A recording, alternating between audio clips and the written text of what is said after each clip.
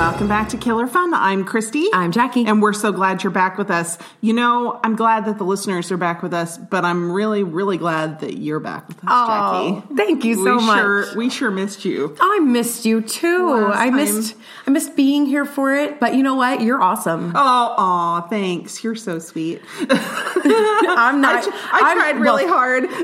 I appreciate you calling me sweet, but I feel like I'm right. Fair. Okay. No, it's good to be back. Thank you.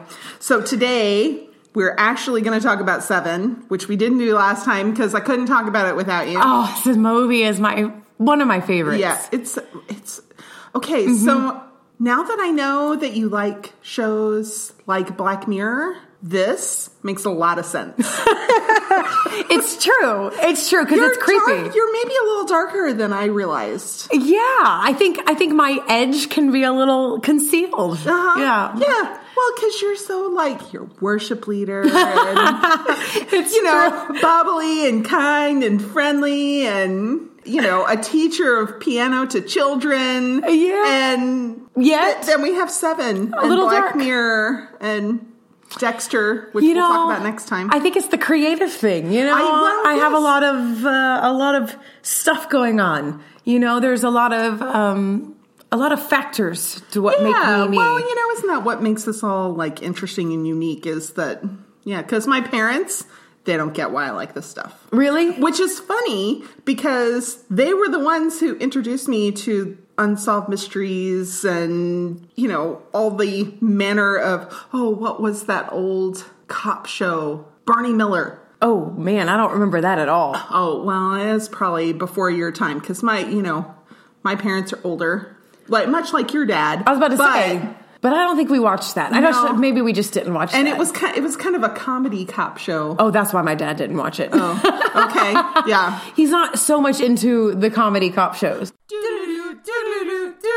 Well, speaking of therapy. Yeah. Speaking of therapy, John Doe might have benefited from it. And, Officer Mills is definitely going to benefit from it. He's going to need lots of therapy. Yeah. So, Seven, a serial killer who bases his murders on the 7 deadly sins. Thought the acting in this was really good. It's really You've well got done. 3 stellar, like stage stealing kind of actors on this. And they are not the same characters they've been in other things. Right. But they still have that charisma. Yeah. They just deliver. Mm-hmm. They deliver. Yeah. It's styled several ways, so it depends on where you're looking it up, how difficult it is to find, because some places, including the movie poster, had it written out as S-E-V-E-N, but some of the movie posters had it as S-E, the number 7, E-N, and if you look for it on Internet Movie Database, that's how you have to search it. Also on the poster, and on some places on the internet, it's the hashtags that are not hashtags. Hash marks? Hash marks. Yes. Hash marks. Hash marks. I was close. Close. But really wrong. Because those aren't hashtags.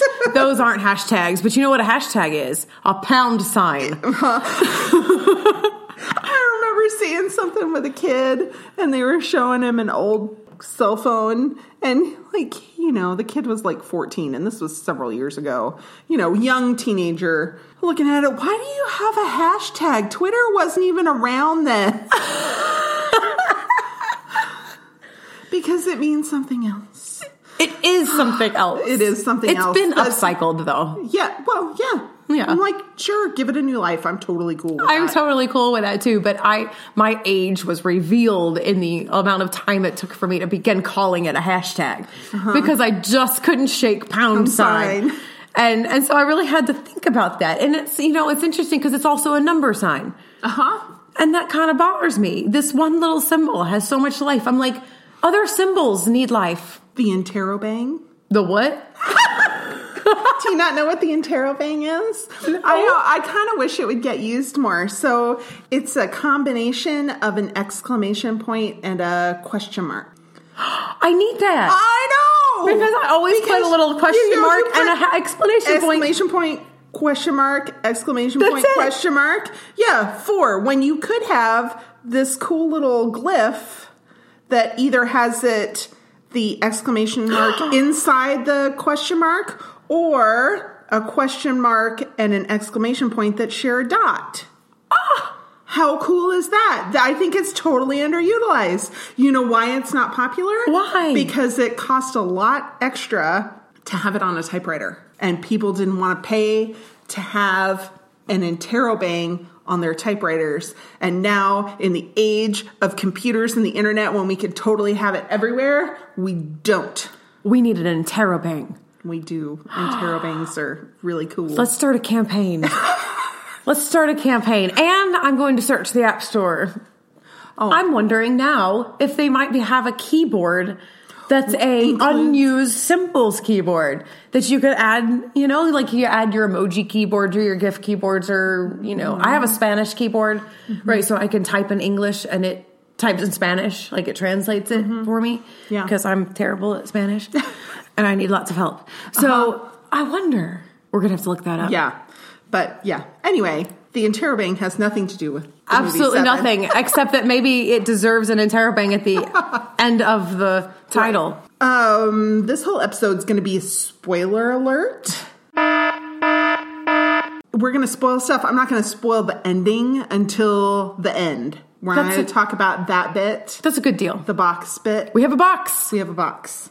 We're not going to talk about that until the end. So if you want to listen but not have the end spoiled, I mean, this movie is fairly old now.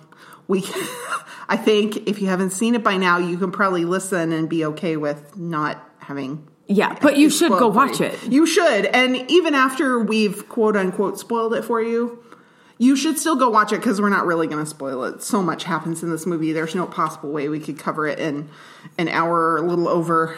Exactly. Yeah. So one of my favorite lines of this movie comes right at the beginning. There's an officer talking to Somerset, who is Morgan Freeman. He says that the crime scene that they're at was a crime of passion. And he goes, look at all the passion on the wall. That's amazing. Yes. It's the blood, it's the passion, and it's all over the wall. And I loved it, and I thought it was great.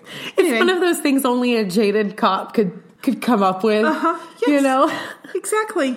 All right, and then we have the opening sequence, which is, like, fantastic. I was watching. Okay, so I thought I had seen this movie. I had never seen this movie before. Are you kidding? No. How did you miss this? Well, I think I wasn't so good with the intense movies. Oh. Like when this came out. And Brad Pitt is nothing but intense. This whole movie is like pretty intense. Mm-hmm. And I was watching it with headphones on my computer, and because the kids were home and I had a couple minutes, I was watching a little bit, and I like gasped, and my son came running to check on me. Aww. Are you okay? Did you find that we had been talking about something else? Did you find something that's shocking? I'm like, it has nothing to do with you. He's like, oh, I thought you were doing research on my thing. I'm like, no.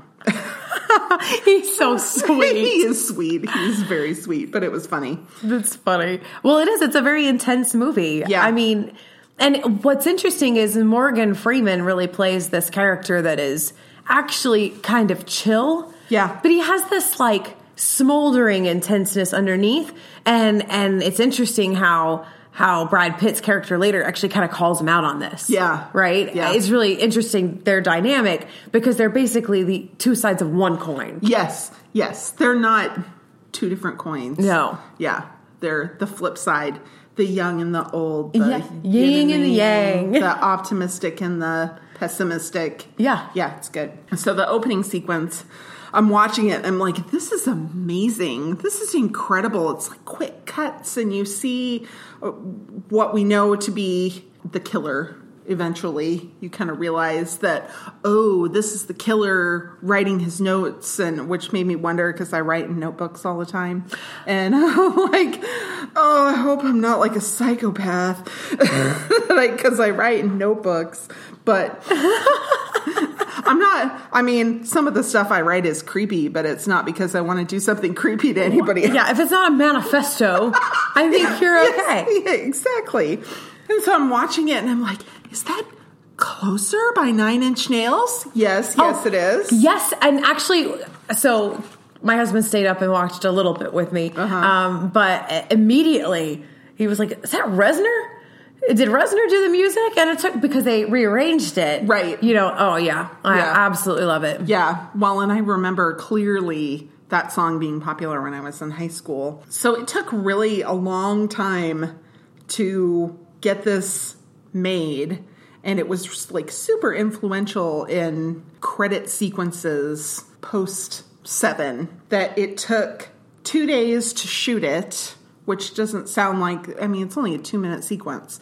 It took them 2 days to shoot it and 5 weeks to cut it. And they didn't have like After Effects, you know? No, they didn't have like the kind of computer power that we have to be able to edit this kind of stuff at that point. So a lot of it, that's why it took 2 days to shoot. Well, I know there was a lot of real effects. Yes. Like, you know. Yes. Not graphic, but, you know, some real effects. But I didn't think they didn't have, well, I wonder what they were using, because I know they used something. They weren't like cutting and pasting. I think maybe they were a little bit. Oh, interesting. Yeah. There's a really interesting article from Empire that talks about how this whole sequence was made, and that they were inspired by the video for Closer with the burnt out film and stuff like that, which I really clearly remember that, despite not having MTV or cable when I was a kid. I remember like babysitting and watching MTV late after the kids had gone to bed, and this was the kind of video that was on really late. Oh, yeah. Yeah, and it often. was disturbing. Yeah. Maybe this is why I have a dark side. I spent a lot of time watching MTV. Mm-hmm. They tried to convey not only John Doe's psychosis through the opening sequence, but also more of his personality, like the way he stirs his tea, and the tea bag is really elegant. And then there's all this creepy stuff. So I don't know. It's really cool. It's really interesting to read about what they did, how they did it, what kind of influence it really had later on. So that's really neat. Thought it was worth pointing out, because it was 2 minutes of video that took somebody really, really, really long time to put together, and a lot of thought went into it. And yeah, they didn't just slap names up there. No, exactly. Mm-hmm. Yeah, it wasn't like they took B-roll footage from the movie and grained it up and threw the names over it. Not that there's anything wrong with that kind of opening. This is just interesting. This was very meticulous. Mm-hmm. So gluttony is the first murder sin. They don't yet realize that this is a serial killer. So that made me wonder, can you actually eat so much that your stomach explodes? Yeah, it was really gross. It was really gross. Now, granted, he like force-fed this man and then kicked him in the stomach. And later we also find out that he gave him like plastic pieces that were sharp, maybe to aid in the... Yeah, he was no dummy. Yeah, I think he knew he needed help to make this happen. But it still made me wonder. Yeah, is it possible? So when your stomach goes in, you think of it like a balloon, right? But, you know, food goes in and it expands, and it doesn't really work like that. It has much more to do with your nerve inputs and your brain. Like, it's more like a folded up ball, you know, like an uninflated ball, and your brain expands it when you start thinking about eating or when you start to eat, and it expands that way. It's not so much. And that's when it starts to growl. Yes, because then there's air that's actually in there, or gases that are now entering it. Mm-hmm. Yeah, exactly. And so a resting empty stomach can only hold between 6 and 10 ounces of fluid. So not very much, but it can double or more the instant you start eating, or even if you just think about eating. And then you don't feel full because your stomach is stretched. You feel full because the nerve endings have sensed that there's enough food or enough calories. That's why you feel fuller quicker when you eat a rich meal. Right. Yeah, because your nerve endings are sensing all this. It's way more complicated than a balloon or an uninflated ball. Yeah. It's an entire nervous system. Yeah, exactly. Of its own. It's actually the gastrointestinal. Yeah, and so it's the ENS. It's a long name, and I'm not going to try to pronounce it right now, but it's called the ENS. And it is got more nerve endings than even the top of your spinal cord. Right. It's amazing. It's a whole nother system of intelligence. Okay. And so it's interesting to think about the fact that we have all of these things in our gut that actually signal our brain for things like hunger, but other things as well. So it has a role in fight and flight. It does all of these things. In fact, in certain disease processes, the issues that we can see in the brain are actually in the stomach first. And so that's why so many gastrointestinal issues accompany a lot of different diseases, because they can actually see, deformations of cellular structures and things like that happening in the stomach first, like Lewy bodies and things of that. That's amazing. And so it's really interesting to think about the fact that, like, even with something like Parkinson's, you can go into the stomach and you can actually see the Lewy bodies there that are created by the lack of dopamine. And so you can think about a future where instead of having to scan the brain for something like that, you might be able to scan the stomach. Like, how much more of a point of entry is that we could actually see and determine and diagnose? Wow. And so it's really interesting to think about that. But then you think about all the cliches that we say, oh, it's a gut instinct, right? It's cliche because it's real. We actually do have some instinct that comes because the nervous system in our gut is reacting even quicker sometimes than the brain does. And it actually senses it and sends it to the brain, and then the brain goes from there. Which is why, like, for instance, when you get really bad news, you might, be sick to your stomach. You might, it's all connected there. Whole nother level of intelligence going on there. Wow. Yeah. We don't think about that nearly enough. It's an interesting concept. Maybe we don't pay attention. Maybe we're so distracted by other things. There's so many things to be distracted by. Many of them are worthwhile. It's true. Well, and like anything, we have to use our reason and our mind because we're not just animals. We have more than that. So maybe our gut instinct isn't right. And that happens, but on the other hand, trust your instincts. So we have to play a balance. And so I think it's like, well, so now I have to balance like my emotions and my nervous system and my gut instinct. Like, it's a lot to juggle, I think. I think it's hard to keep all of that in your mind at once, you know? It really is. Once you stretch out your stomach, can a perfectly healthy person's stomach explode from eating too much? Not that this man that, John Doe murdered was perfectly healthy, but reasonably. Well, I think it would have been harder because he would have already had a larger stomach. Yes. Because he was already larger. Yes. Right? Well, it only takes 10 to 15 minutes for your food to start to pass from your stomach. So really, it's a question of how much food can you eat in 10 to 15 minutes, and will that be enough to explode your stomach? And there's only ever been 6 documented cases of somebody's stomach exploding from having overeaten. Whew. Like, ever. Wow. So probably not. But it's happened. Yes. Ooh. It has happened, but only 6 times. And there's, currently somewhere between 7 and 8 billion people in the world. Right. And that doesn't count all the people before. And those 6 people are already dead. So, boy, that went dark quick. Okay.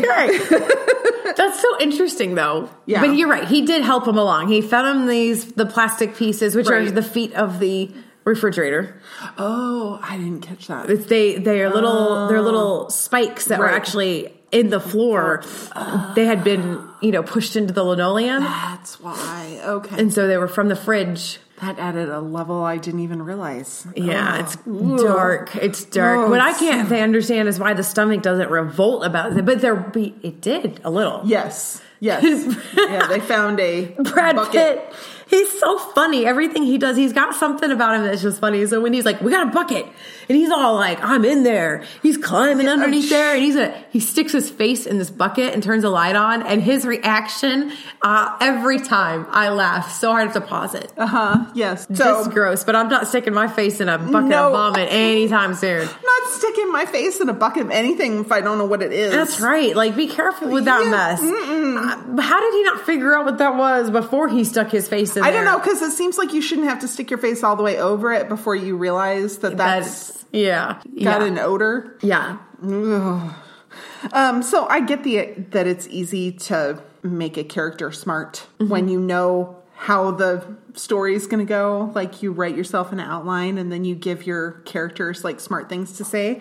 But I was still really impressed at how Somerset, as soon as he saw greed attached to the second killing of the lawyer, that he made the connection that he needed to go back and look at the gluttony crime scene again. And as soon as he found gluttony and greed, he knew, boom, this is it. We're dealing with a serial killer who's got a sense of, I don't know. Get what? What is that? It's like a rightness, justification, righteousness. Yes. Yeah, he's got a sense righteous of indignation of some sort towards humanity. Yeah, exactly. Mm-hmm. Yep. Yeah, no, you're right. He does. He makes the connection. Yeah, pretty quickly. Yeah, and nobody else had. No. Yeah, and I was like, ooh. And then he goes to the library and like, oh, still my nerd heart. He went to the library. This scene, watching it again, it was such a favorite scene, and it never really had been a favorite scene of mine before. It was just kind of that's part of the movie and yada, yada, yada. Yeah. But when he walked in that library, I had that moment of going, what? Oh, yeah. Now I know why he had to walk in that library. Because in my mind, I literally had to remind myself when this was made. Mm-hmm. And I had to go, you're not buying it on Amazon and having it delivered in 2 days or less, you know? Yeah, no. And you're not looking it up on the internet. No. You have to go. You have to go. You have to look up the stuff. Yeah. So Roger Ebert had kind of a nice insight as to why Somerset had to go to the library, because obviously he probably knew a lot of this stuff. Now maybe he needed to go and remind himself of it in the movie, but really what he's doing is he's referencing it for the audience. Right. Yeah. And for Mills. Yeah. Well, yes, but Mills wasn't with him, and of course they talk about it off screen, I think. Well, he makes copies and puts it in an envelope and gives it to Mills. That's right. So he does all this research and then he condenses it and gives it to Mills. Yeah. But we needed to know that Dante's Inferno, Milton's Paradise Lost, Chaucer's Canterbury Tales, these things were things that had informed our murderer. Right. So it was expository for us a little bit. Yeah. It was. We were Mills. Yeah. But what I love about Mills is that he got that and he was like, okay, that's great. And Cliff Notes. I was like, yes. That's a man after my heart right there. Yeah. It's Cliff Notes. And for you who don't know, Cliff Notes was what we used. I know everybody uses Spark Notes now. Oh, is that what it is? It's not really Cliff Notes anymore. Yeah, it's you don't Spark have Notes. to pay for it either, because I can remember being like, okay, do I have an extra $8 in my budget for books to go ahead and buy the Cliff Notes for Dante's Inferno? Yep. Now you can just go look at sparknotes.com. Yeah, now it's all there for you for free. But I love how he's tried to read it and then he gets so upset and mad. He's throwing that book around like, this is horrible. And then the officer comes with the bag of Cliff Notes. It's like, but I'm like, yes, what a relief. Yes. Efficiency. Yes, there we go. Well, when you don't have to write a paper on it, or even when you do have to write a paper on it, it's good to have read it in a couple of different formats to really understand it. My son read, he's a freshman in high school, and they read Romeo and Juliet. Oh, yeah. And so they suggested, they're like, we'll provide them a copy, but if you'd like them to have their own copy so they can make notes in it, here's the copy that we suggest. It was so cool because the left side had modern English and the right side was Shakespeare's English. So you could read Shakespeare's English and read a modern translation of it right next to each other. Well, that's kind of cool. Line for line. It was great. It was really good. That is really neat. And it was really well done, too. It was well done? Yeah, really well done. Because I loved Romeo and Juliet. And I read that 100 times. Yeah. It was that's one of the very few books that I've read multiple times. I'm not a rereader. Right. But Romeo and Juliet, Much Ado About Nothing, hysterical. Yeah. I loved Shakespeare. I loved it for some reason. I always prefer they always said, you enjoy it more when you see it performed. So I didn't do a lot of rereading of it, but I watched the version of Romeo and Juliet with Claire Danes and Leonardo DiCaprio a million times. Was one of my favorite movies. It. My son didn't like it. I was like, what is wrong with you? I'm like, you don't know what I had to sit through. Right? Well, now they've remade it with somebody else. And I'm like having this whole ban on reboots, like quit rebooting it. There's 100 good scripts out there that need to be made. Quit rebooting this mess. Yeah. Yeah. But I loved the Romeo and Juliet with Claire Danes and Leo. Yeah, me too. Me too. Great. I thought it was really smart. It was a different way to look at it. Anyway. So then they talked about how the serial killer's motivation was forced attrition. And I'm like, attrition? It's not like when things contract. I'm like, maybe I need to look into this a little more. So, attrition and contrition are similar, but still different. So, particularly in the Catholic Church, contrition is sorrow for one's sins based on a selfless motivation for the love of God. Sorrow for having offended the Lord. Attrition is sorrow for one's sins based on the fear of punishment. So they have a difference. Forced attrition, these people were afraid of the punishment. Right. Yeah, because he was going to murder them in a horrific way. And they were sorrowful because he was forcing them to be. Attrition is also like when a company forces people to retire or has layoffs. That's attrition in the workforce. So... yes. Yeah. To both. Well, in Mills, he put it so nicely. He was like, okay, so contrition is when you're sorry because you love God, and attrition is because you have a gun to your head. Yeah, exactly. That's it. Yeah. So then they're talking in the precinct or whatever about how women are taught to yell fire and not help. Now, I'm so glad you brought this up because I had forgotten that. I just had forgotten that. And I think it's so interesting. Were you taught that? I remember being taught that, but it was also around the same time that this was out. Okay. You know, and I had kind of forgotten that was something that we were told. That help is just not some people don't want to get involved in help.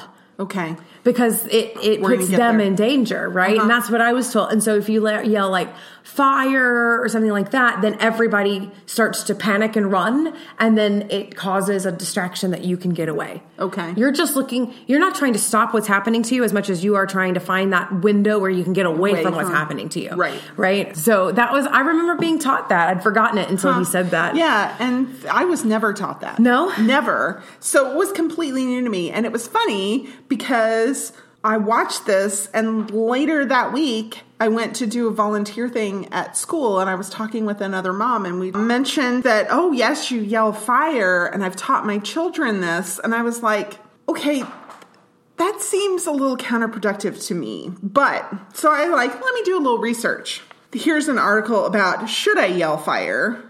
And most people, and this school of thought is saying no. That generally, if something's going to happen to you, you're going to be inside of a building.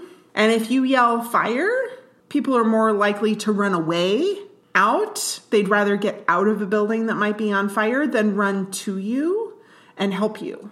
Well, yeah, but that's the point. But then they're leaving you alone with your attacker. No, they're causing distraction. If you're in an isolated place of the building where everybody's in their offices and whatnot, and you start yelling fire and people hear it, they're going to come out into the hallways, out into places, and start running. Yes, but if you're in another office, they're going to run past you. Then no one's going to hear you. Not necessarily.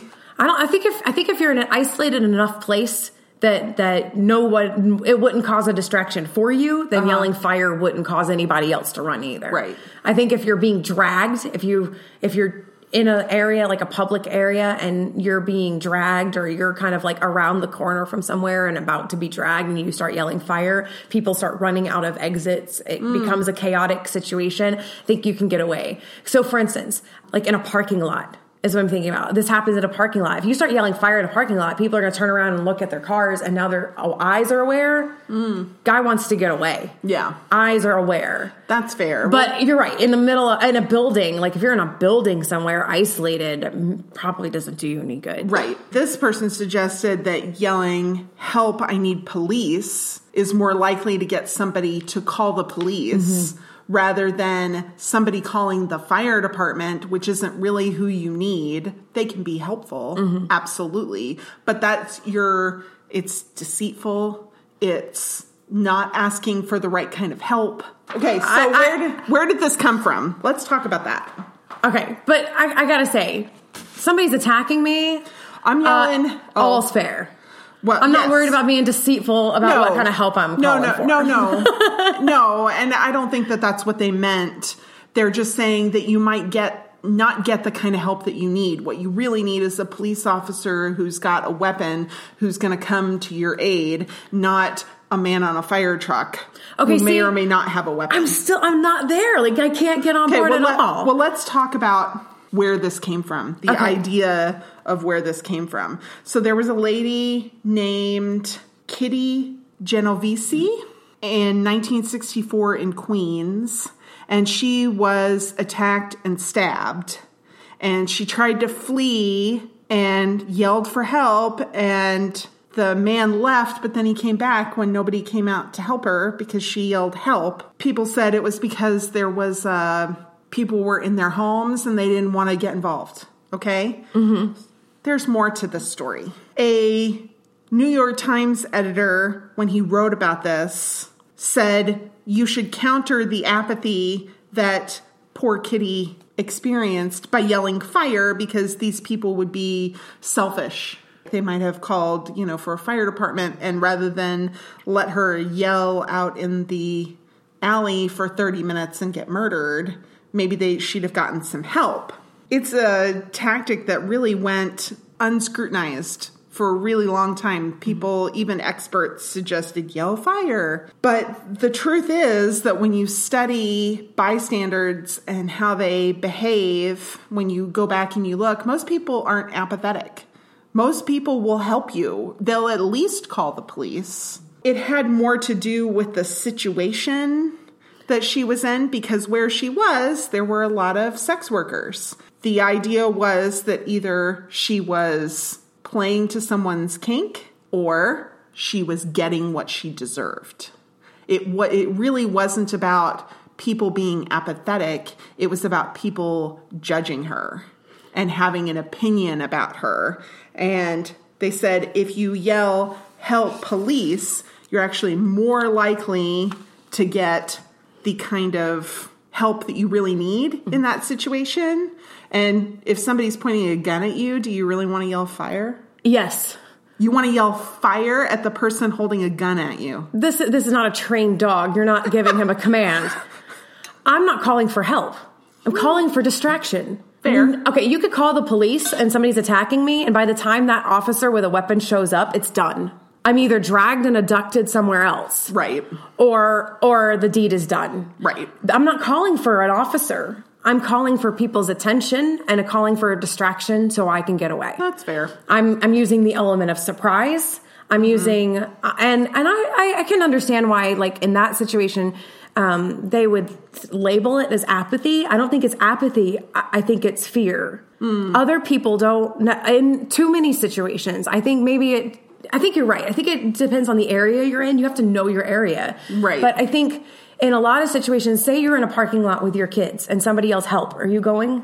No, you might call the police. Mm-hmm. By the time they're there, it's too late. You've helped because you might help if they're abducted. Maybe you help get the police on scene quick. You can stay as a witness. You're not getting involved. You're not leaving your kids. If I'm in an area where I'm going to be, there is more likely to be a lot of other people with small children. Mm-hmm. They are not going to leave their children's side to come to the screaming aid of a woman yelling help. Right. They recognize what's going on there. It's fear and protection of your own and your own family. You wouldn't yell, I'm calling the police? No. I might yell no first. I might yell no, but calling, what is that? They know they can get it done before the police gets there. What does that matter to them? They know the police are on their way. Maybe they need to go.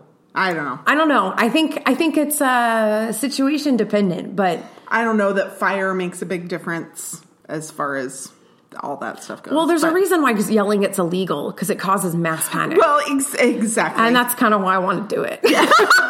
You know what I'm saying? But I can understand. And you're right. I think the studies have shown that most bystanders in a lot of areas are really helpful. And if you're in the right area, I think yelling help is completely appropriate. Yeah. But I think there's probably a good amount of time where it's not helpful, like at all. That's interesting. Okay. I don't know. That's not where I expected you to go. Oh, really? That. You really thought that I was going to be against that? That's so funny. Yeah. So where are you then? I'm so curious. yell help. Yeah, you're a yell help. I'm a yell call police. Mm-hmm. I'm being attacked. I don't know this person. Like, loudly. And I know I'm not fearful. I'm not one of those people who feels like I'm going to be attacked. Mm-mm. I'm not a small woman, so I don't know. But I was never really raised to be super fearful either. No. So I've never just like, no, I can take you. I have elbows. That's right. I know what to do with them. That's true. That's true. And maybe too, because my kids are bigger, I might be more willing to. Well, my 14-year-old is taller than I am, and he'd probably go running. Mm-hmm. He'd want to be the hero. Shot or not, he'd want to be the hero. Yeah. So then they have fingerprints, and I thought that whole part was really cool and really accurate, but we're going to talk about that after a quick break. Have you ever wondered what two Aussie dads, really inappropriate ones, would tell you if you asked them questions like, what if my kids catch me having special cuddles? Ooh, awkward turtle. Or is it okay to hide in the toilet and play games on my phone? Well, it better be. Maybe you want to hear our unique reviews of movies, beers, video games, etc. How about some cheeseburger spring rolls? Sure. If some or any of that tickles your fancy, then check out the Dad Zone on the Forge Audio Network. What do you do?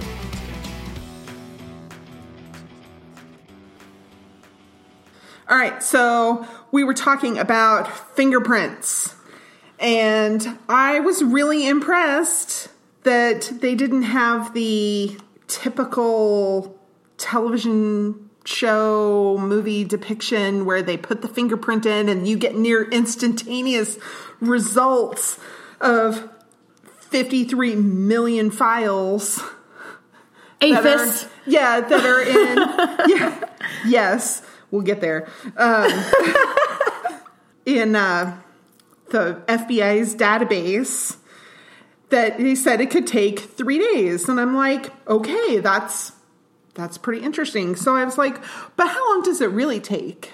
So I was curious. Yeah. I know it's somewhere between instantaneous, which it's not ever, not even now, and 3 days. Okay, that was the mid-90s. Is 3 days still a... Gotta be faster now. Yeah. A couple hours okay, that's not bad. Yeah, is what I read. It's the Automated Fingerprint Identification System, APHIS, as you mentioned. Yes. It's a very efficient tool. It's been in development for over 5 decades now, which is kind of amazing. Ever since the 60s, when computers started to be something that people, especially like law enforcement, were able to utilize more effectively, then that started to come into really stringent development. This was something that they needed to do.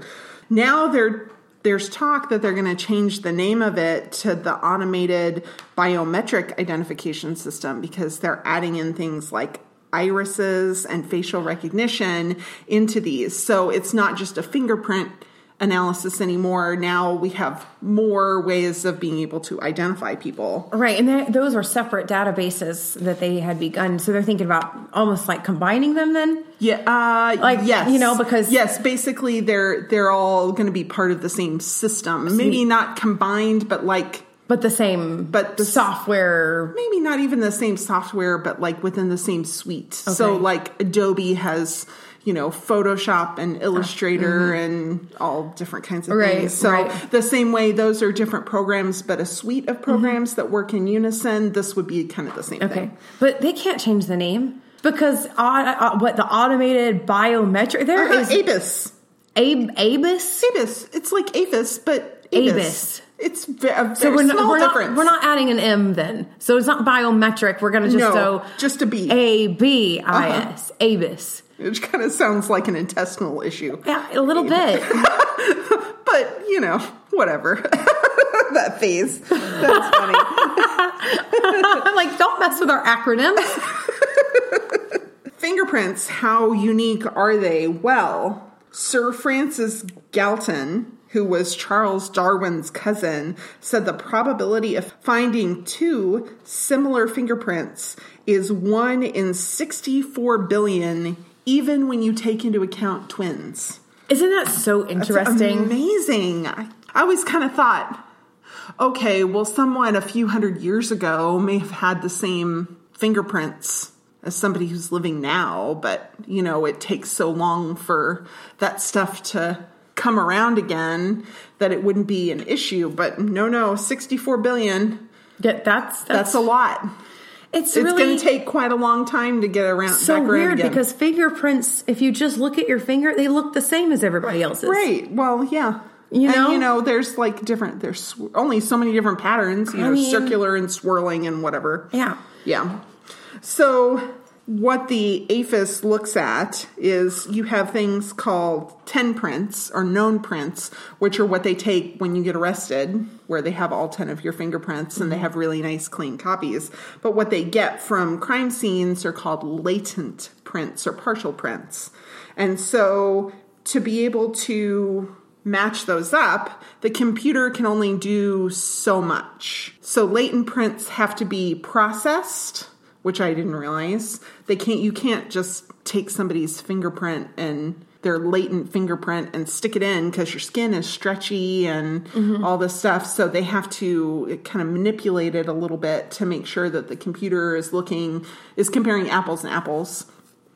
And then there's 18 months of training that people who look at fingerprints have to go through. Even with this large computer that's so powerful, it will spit out a few options.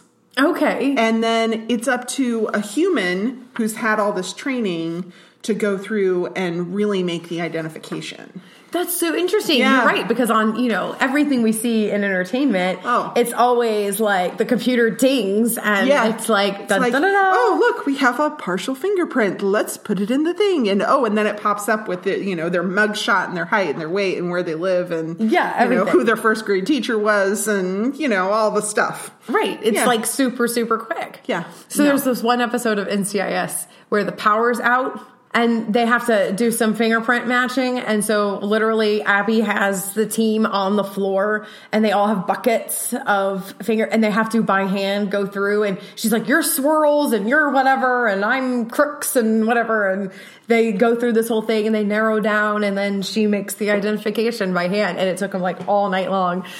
It's just it really would have taken them far, far longer than that. I guess luckily they were looking at only military base or something that, a smaller database, but, like they had already narrowed. But it was interesting because I was like, man, people used to actually do that. Yeah. This scene in 7 where they're like looking, like, you can wait someone else. You don't have to sleep on the couch in the hallway. It's you can totally but that's go so else. funny how they're out there. They just will not leave. We see the murder of Sloth. Ooh, that one was rough. That's creepy. Super creepy. But that, it really, I want to know, is that possible? Oh, I don't know. That I didn't look up. Don't Google that. I feel really, like for the benefit of your mental health, do not Google that one. Thank you. I think I'll take that as permission to not look that up. Don't look that up. Social media. That is like, it was such a creepy moment. It was so creepy with all the little air fresheners hanging from the ceiling, and then he gasps, and oh my gosh! But it really shows us what the long game that this murderer was playing. In order to try and get some information about who this guy is, they pay an FBI informant guy who goes and gets them a list of flagged books from the library. And I'm like, flagged books? Okay, so I've heard about this, but I always kind of thought it was a movie thing. And it's kind of a movie thing, but it's kind of real. It's kind of real. Well, like even in 7, Mills is like, is this legal? And the guy, that's not about being legal. It's about narrowing our investigation. That's all. Mm-hmm. Yes. And it may have been illegal then. It's grayer now. It's gray. Okay, so as early as 1973, the FBI was running a program called the Library Awareness Program, which is basically we're going to watch certain books when they're checked out and kind of know who those people are. And nobody knew about it until there was an article published in September of 1987 14 years after a possible start. It could have been earlier than that. Like, okay, so not out of the realm of possibility, probably where the writers of the script learned about it. Librarians even then they've tried to make it clear that they're not against helping the FBI in general, but they're kind of opposed to violating the rights of their patrons, which I'm like, fair. Not everybody who checks out Catcher in the Rye. Oh, jeez. I hate that book so much. You had to say that one. I have such a passionate hatred for this book. I tried to read part of it. It's not very good. He's so emo. He's just I know. And listeners, don't you dare go and Don't at me. Don't at Jackie. No, don't. And just hold it down. But I tell you, when I read it, I see this very, very emo kid who just had no parenting. Yeah. I know it's what it's supposed to represent. I understand what it does represent to many people who resonate with the feelings that the main character is showing. I kind of get all of that. And on the other hand, I'm like, put your big boy pants on and learn some skills. It kind of reminds me of the first book in the Twilight series. Okay. There's a connection, I swear. Where in the first book, all Bella does is talk about how gorgeous the vampire is. She's not wrong. But beating the same drum over and over. And I remember thinking this book could be 50 pages shorter and just tell the exact same story if she would just shut up about how gorgeous he is. I get it. He's beautiful. You're drawn to him and you don't know why. Let's move on. See, and this is where you realize, oh yeah, that's right. That was a young adult book for teenage girls who just wanted to spend time fawning over. Yes. Yeah. And the subsequent books were better. Don't at me about that either. They're fine for what they were. Yes. And again, Bella's not wrong. But you're right. Fair. So there's this woman, Alison Macrina, and she worked as a public librarian for about 10 years, but she's kind of spearheading the idea that people should have some privacy when it comes to their activities at a library, because typically they're serving minority or underserved communities. And if you're monitoring that stuff, okay, chances are a lot of the people who are checking stuff out are doing it for research or curiosity, not because they have nefarious intentions. And you're putting an undue level of surveillance on people who don't have another way of accessing information. Not a lot of people are going there to look up how to make bombs because... No, you just Google that. Yeah, well, and that the idea is that if you're... Yeah, exactly. But the idea is that if you don't have a home computer, you go to the library and do it. Just because you're looking it up, you're curious about it, doesn't necessarily mean you have any nefarious intention. By and large, the people who even look up the most heinous things are not doing it for... well, yeah, you're a researcher. You look up weird things. If anybody were to look at my search history, I mean, you'd think I was trying to murder my husband for all the poison stuff I looked up last episode. How much mercury does it take to kill a person?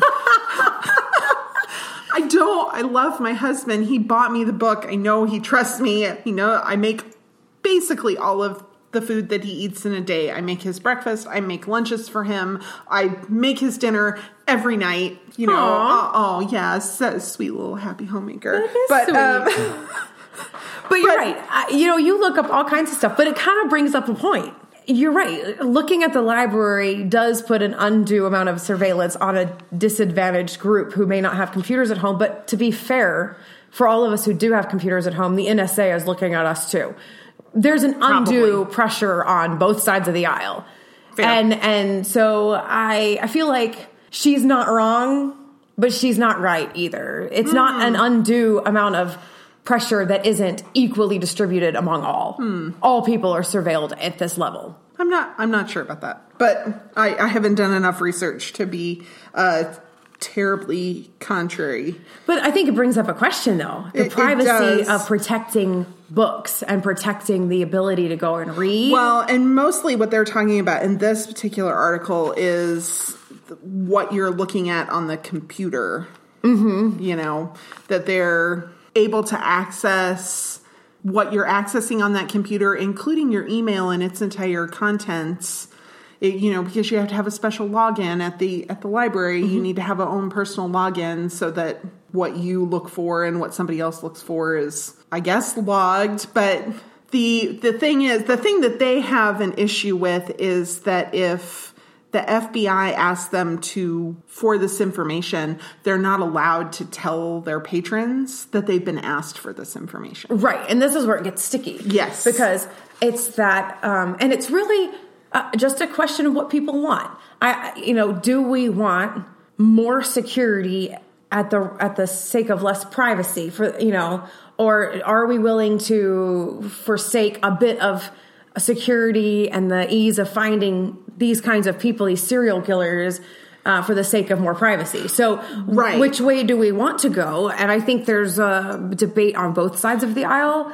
But I don't think there's any easy answer to this one. No, and a lot of the librarians who are arguing against this is saying that the FBI isn't really supposed to surveil U.S. citizens without reason. And the latitude that they have to be able to request this stuff, they don't even need to have a search warrant. Nope. To ask for this. Because they're not going for a person. They're just narrowing a database. They're just narrowing a suspect pool. But what if you end up in that suspect pool for no reason? It's sticky. The surveillance of citizens, I don't think I can get on board with that so much.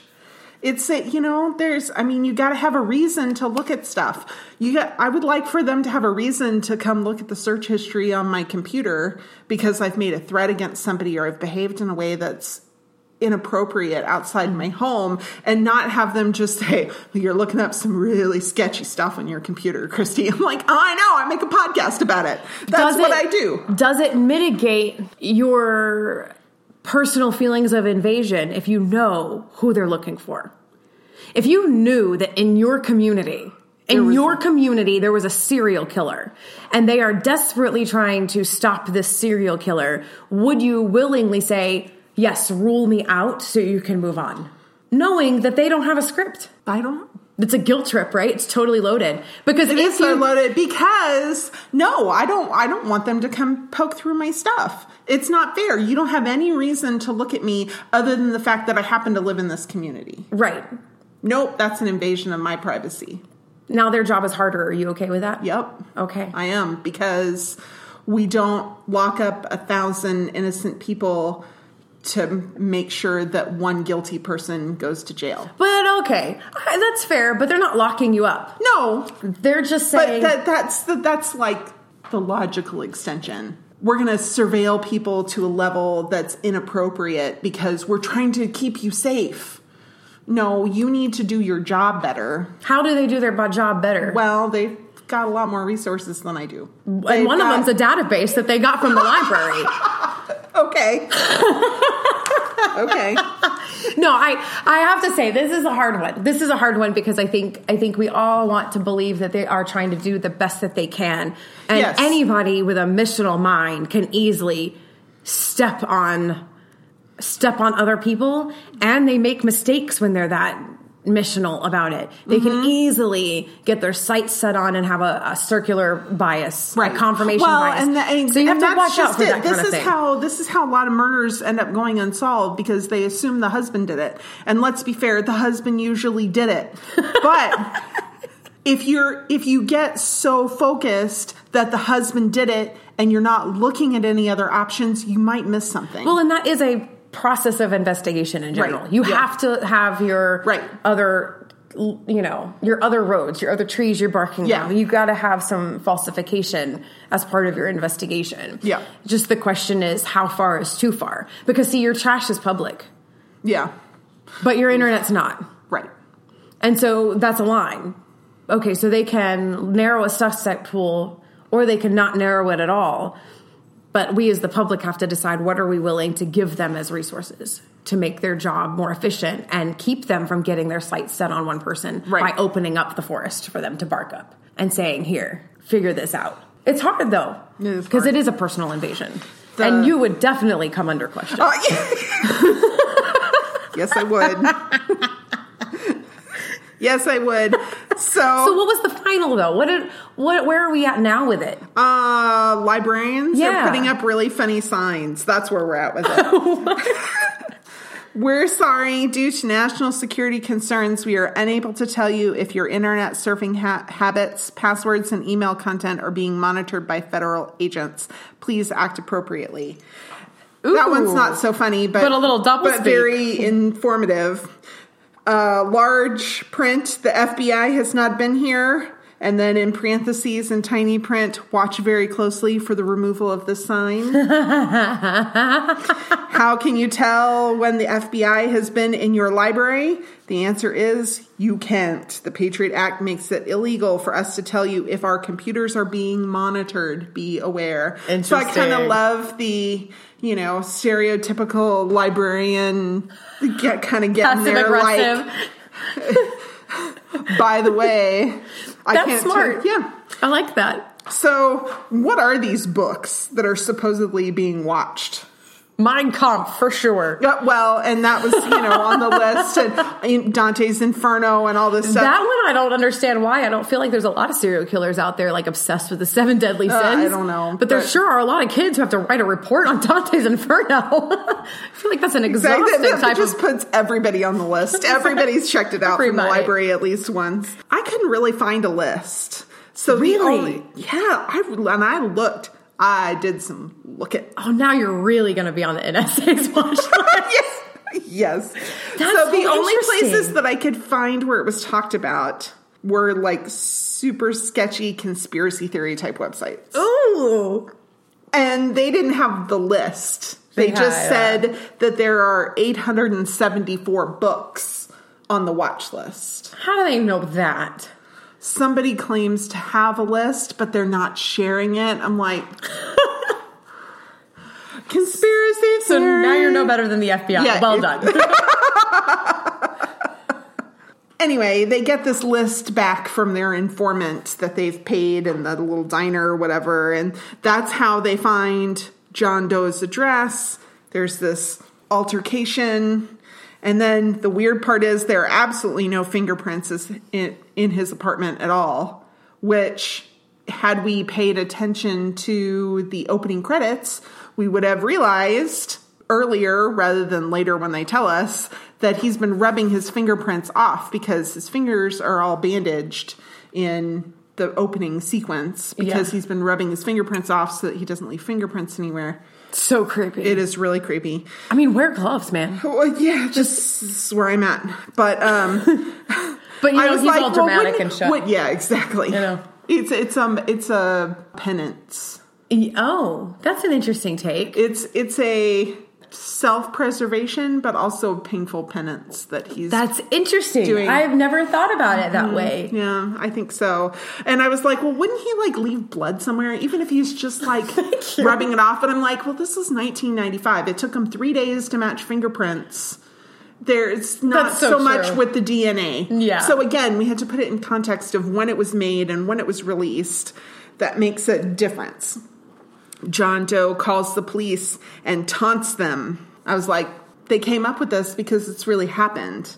So 5 killers who've taunted the police. Can I tell you, I love this list. I know these guys you're going to talk about. Yeah. I mean, I haven't even looked at your list, and I feel it coming. Yeah, well, these guys are so. Yeah, I'm like fanning myself because it's like it's awful, and they're horrific human beings, but they're also really interesting. They're fascinating because you know what it is? It's this is a person. And if this is a person who is that ill that they can do that, there's that thought of, well, if somebody else can get a cold, I can get a cold. If somebody else can get cancer, I can get cancer. If somebody else can get this dark, can I? Yeah. There's that. Ooh. And I would say most people know. Yeah, thank God. Cheers to that. Woo-hoo! Yes. Exactly.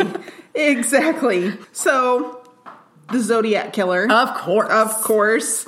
He killed at least 5 people in Northern California from the late 60s to the early 70s, and we still don't know who he is, despite the fact that there were detailed sketches of his face, and he wrote a bunch of letters to the police and the press. We still don't know who he is. We just identified No, that's the Zodiac Killer is unidentified. The Golden State. Oh, thank you. You're right. That's who I'm thinking of. Golden State Killer. That's who I was thinking of. Yeah. Then we have Dennis Rader, also known as BTK, which his daughter wrote a book, and we're going to be reading that and talking about it later in the summer. I'm in the process of reading it. It is fascinating. I can't wait to read it. I just want to know her perspective. It's so interesting because I'm not a big fan of reading about the murders. I might listen to a podcast that talks about the murders and a little bit of what happened, but I'm not so into reading a book. I don't want anything that glorifies them at all. Right. And this is interesting because she's another victim. Mm-hmm. And so it was kind of interesting. But he killed 10 people between 1974 and 1991. And he sent a bunch of letters to the press taking responsibility for the murder. And he suggested names for himself. They called him BTK, but he suggested that they call him the Poetic Strangler, the Wichita Hangman, and the Asphyxiator. Oh, geez. For Pete's sake. And he might have gotten away with it, except that in 2004, he started sending letters to the police again. Well, technology advanced. Yeah. He didn't keep up with the times. Yeah, and good. Jack the Ripper, oldest known serial killer. He taunted police with letters detailing his crimes. No one was ever caught. There were a bunch of letters sent to the police. It's hard to know which of them are legitimate and which of them are not. A journalist admitted writing some of the letters to keep the interest high so that he can continue to cover it. That's pretty sketchy. It's sketchy, but you know what? I believe it. Yes. I mean, it's. I believe it because it happened. Not shocked.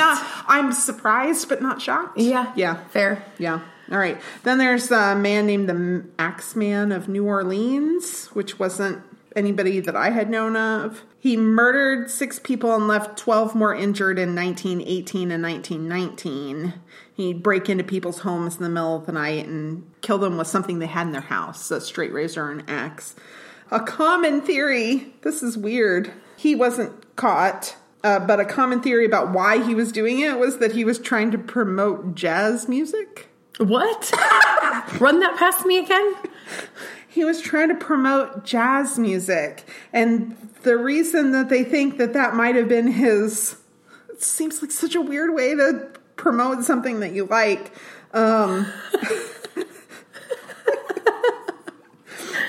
Is that he wrote a letter to a newspaper and claimed that he wasn't a human being, but a spirit and a demon from hottest hell, and that he was going to travel through New Orleans on a certain day at a certain time, and any house that wasn't playing loud jazz music, have somebody in the household murdered.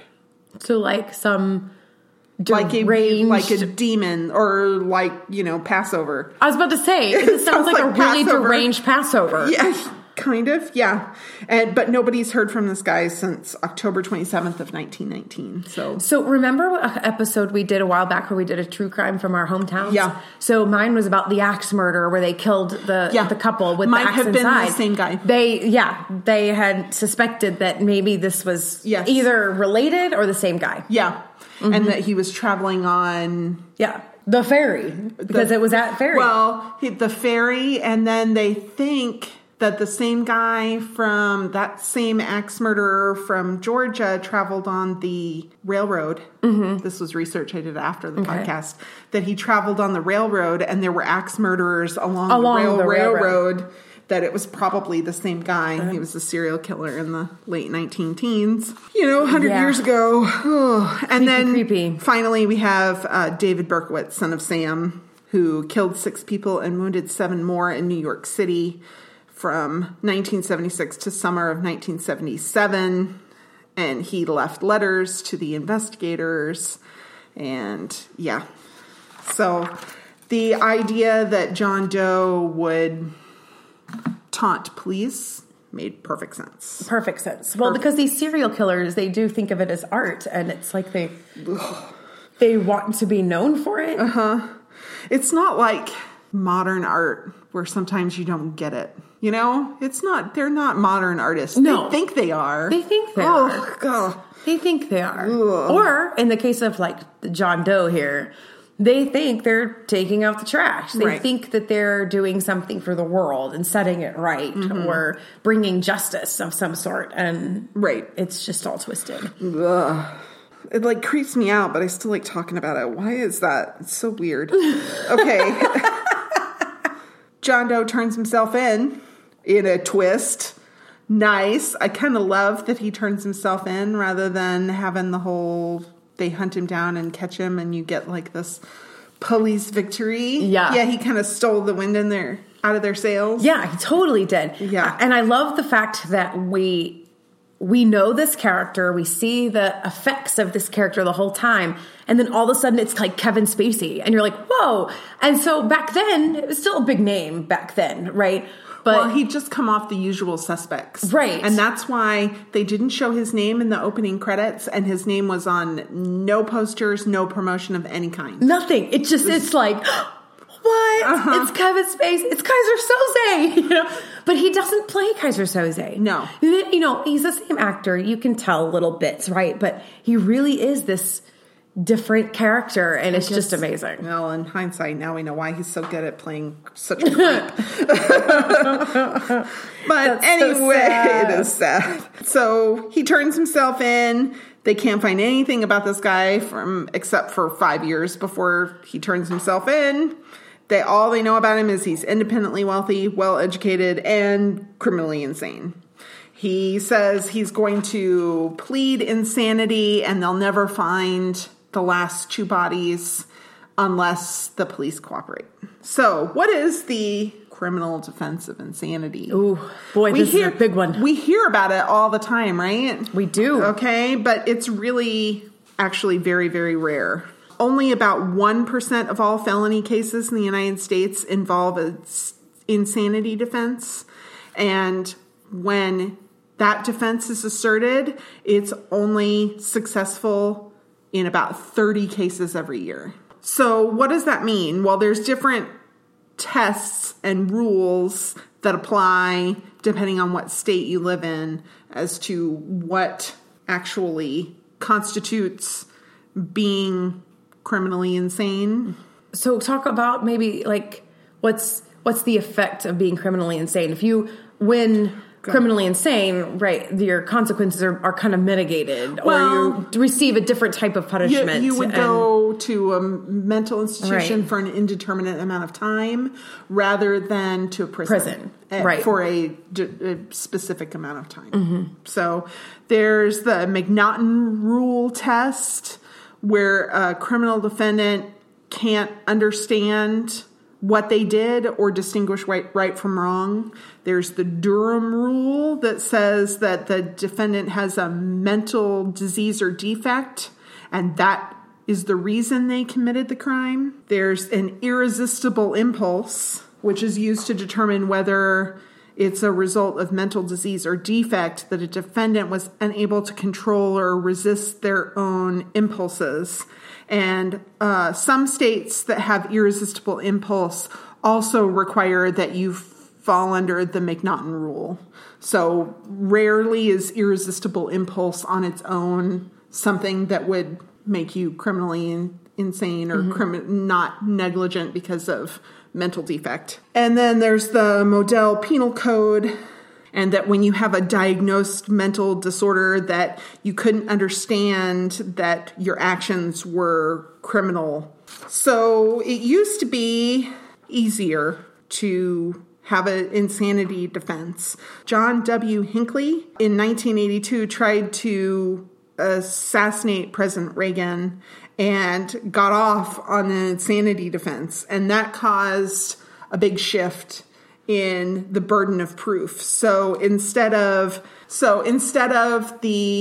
instead of the prosecutor having to determine and prove that you are insane or you're not insane, you have, as the defendant, have to prove that you are insane, and it's a much higher burden of proof. Right. To prove that you are insane rather than prove that you're not insane. I don't know, it's a big old confusing mess, but we hear about it in the entertainment area a lot, and it's actually a very small minority. Much like people looking up bombs who actually want to make bombs at the library.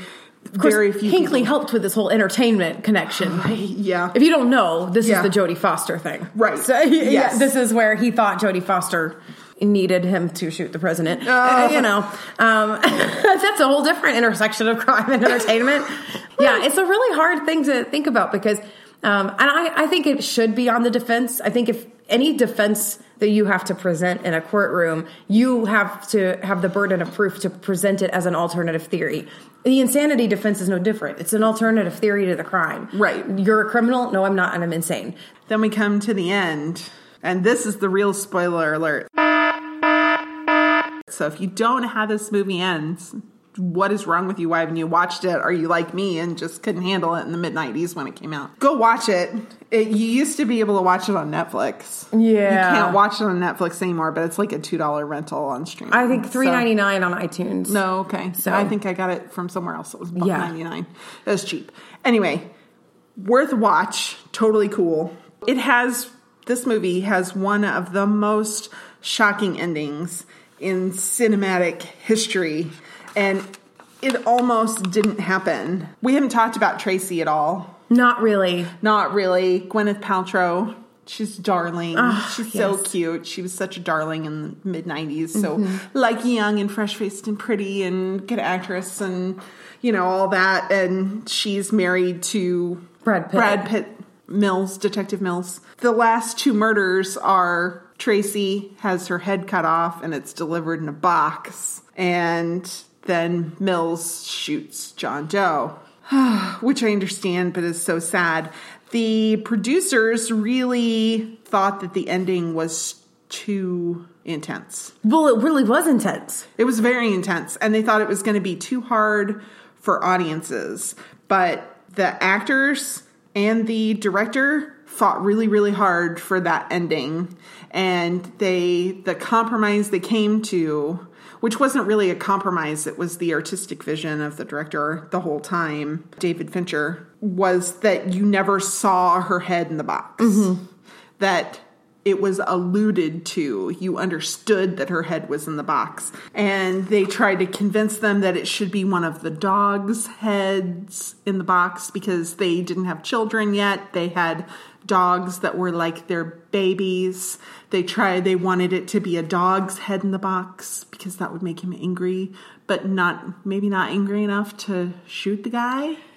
Yeah. Yeah. Well, so this is the whole twist. That's the final one. Because he walks in and he turns himself in, and the whole purpose of this is actually he is starting the final murders. He walks in there because he has to be with Mills in order for the final murders to take place. Yeah. And so they're out there, and this is my favorite line, everybody's favorite line, we have a box, we have a box, we have a box, and then, so Somerset looks in it and realizes what's going on. And this is where Brad Pitt's acting just next levels, because his reaction as John Doe is explaining, that, and your pretty wife. And he's explaining all of these things. And all of a sudden you see it registering. What? And then the box. Yeah, what do you know what's about in the my box? wife? What's in the box? Because he gets it. He already gets it. What's in the box? But he's in denial. He's in denial. What's in the box? And then you see him break down and then come back to it. And like that whole scene is just fascinating how he played that, because it was so intense and felt that emotion. And then they got it wrong. There's not two bodies. Yeah. There's three. There's three. She was pregnant. Oh, yes. So there's this idea that he says my sin is envy and yours is vengeance. So he wants the last one to be him, and then Tracy is the victim for vengeance, right? But she was pregnant. There's three bodies. It's so sad. And It's poor so Mills, sad. he didn't even know. He didn't know. Kevin Spacey in his awkward way of being so creepy. He's like, oh, he didn't know. And you're just like, oh, I want to shoot your exactly. Exactly. And I'm not particularly murderous. Like, but I really, it's isn't it amazing what watching an intense movie like this can really reveal to yourself about your own character. Yeah, the whole movie, it did it. It created vengeance at the end. Yeah. And it makes you question, would I shoot him? And boy, Mills is like, okay, just executes him. Yeah, he's done. He's like, well, and I mean, it's career ending, but let's be honest, he probably was not coming back from this. Mills is yet another victim. He is. I mean, in addition to all these people and their loved ones being victims, because really, when a serial killer kills people, it's everyone who knew and loved that person is also a victim. Absolutely. Man, it's tough. So if you want to see any of the sources that we used to inform our discussion, you can find us on social media on Facebook, Killer Fun Podcast, the intersection of crime and entertainment. You can find us on Twitter at Killer Fun Pod, or you can send me an email, killerfunpodcast@gmail.com. And we look forward to hearing your thoughts. What do you, oh geez. Would you have shot him? Would you have shot him? How did this movie affect you? Let's hear about it. Did you suddenly start turning on the lights in your bathroom after you saw this movie? Like when you get up in the middle of the night, you know how normally you just kind of get up and stumble in there in the dark so it doesn't wake you up too much. But what if creepy Kevin Spacey John Doe is in the bathroom just waiting to kill you for your own worst flaw? The thing that's the thing too, is like they knew that this was the thing that was the worst thing about them, and they're being murdered for it. It's horrible. Whoa. And it makes you think, like, which one am I? Which one would I get murdered for? Yeah. Like, of the 7 deadly sins? Yeah. I don't know. Yeah. I mean, probably all of them would apply at some point. Let's be honest. But, it's so sad. It's so hard. Yeah. And what's sad is at the end of the movie, John Doe gets off easy, gets shot. Yeah, exactly. He didn't have to spend the rest of his life in a mental institution. He didn't get tortured before he died for his deadly sin. He tortured all these other people. Yeah. It's a hard one. You wrestle with it. Yeah. And I'm not even like in favor of torture even if people deserve it, but maybe a little bit. Maybe a little bit in the mental institution. Like, let's try and fix the unfixable, and that's your torture. Like torture with a positive spin at the end. I don't know. It's weird. I don't know what I think, man. Stop asking me hard questions. It's so funny. So we're going to continue Serial Killer Spring next time, because we're going to dive into the first episode of Dexter. Fabulous show. Jackie had never seen it. I had never seen it, but I've seen it now. Oh, I love this show. Yeah, it's really good. I'm a fan. I think there's a lot of great acting. There's a lot of thoughtful, intriguing writing. Yeah. And there's some legitimately funny stuff. I mean, like, legitimately. Like, really, like, funny. Yeah. Yeah. So, but we'll get into all that next time. We thank you so much for joining us, and we'll see you again soon. See you next time.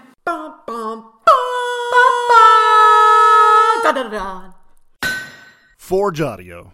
Dream it. Build it. Share it.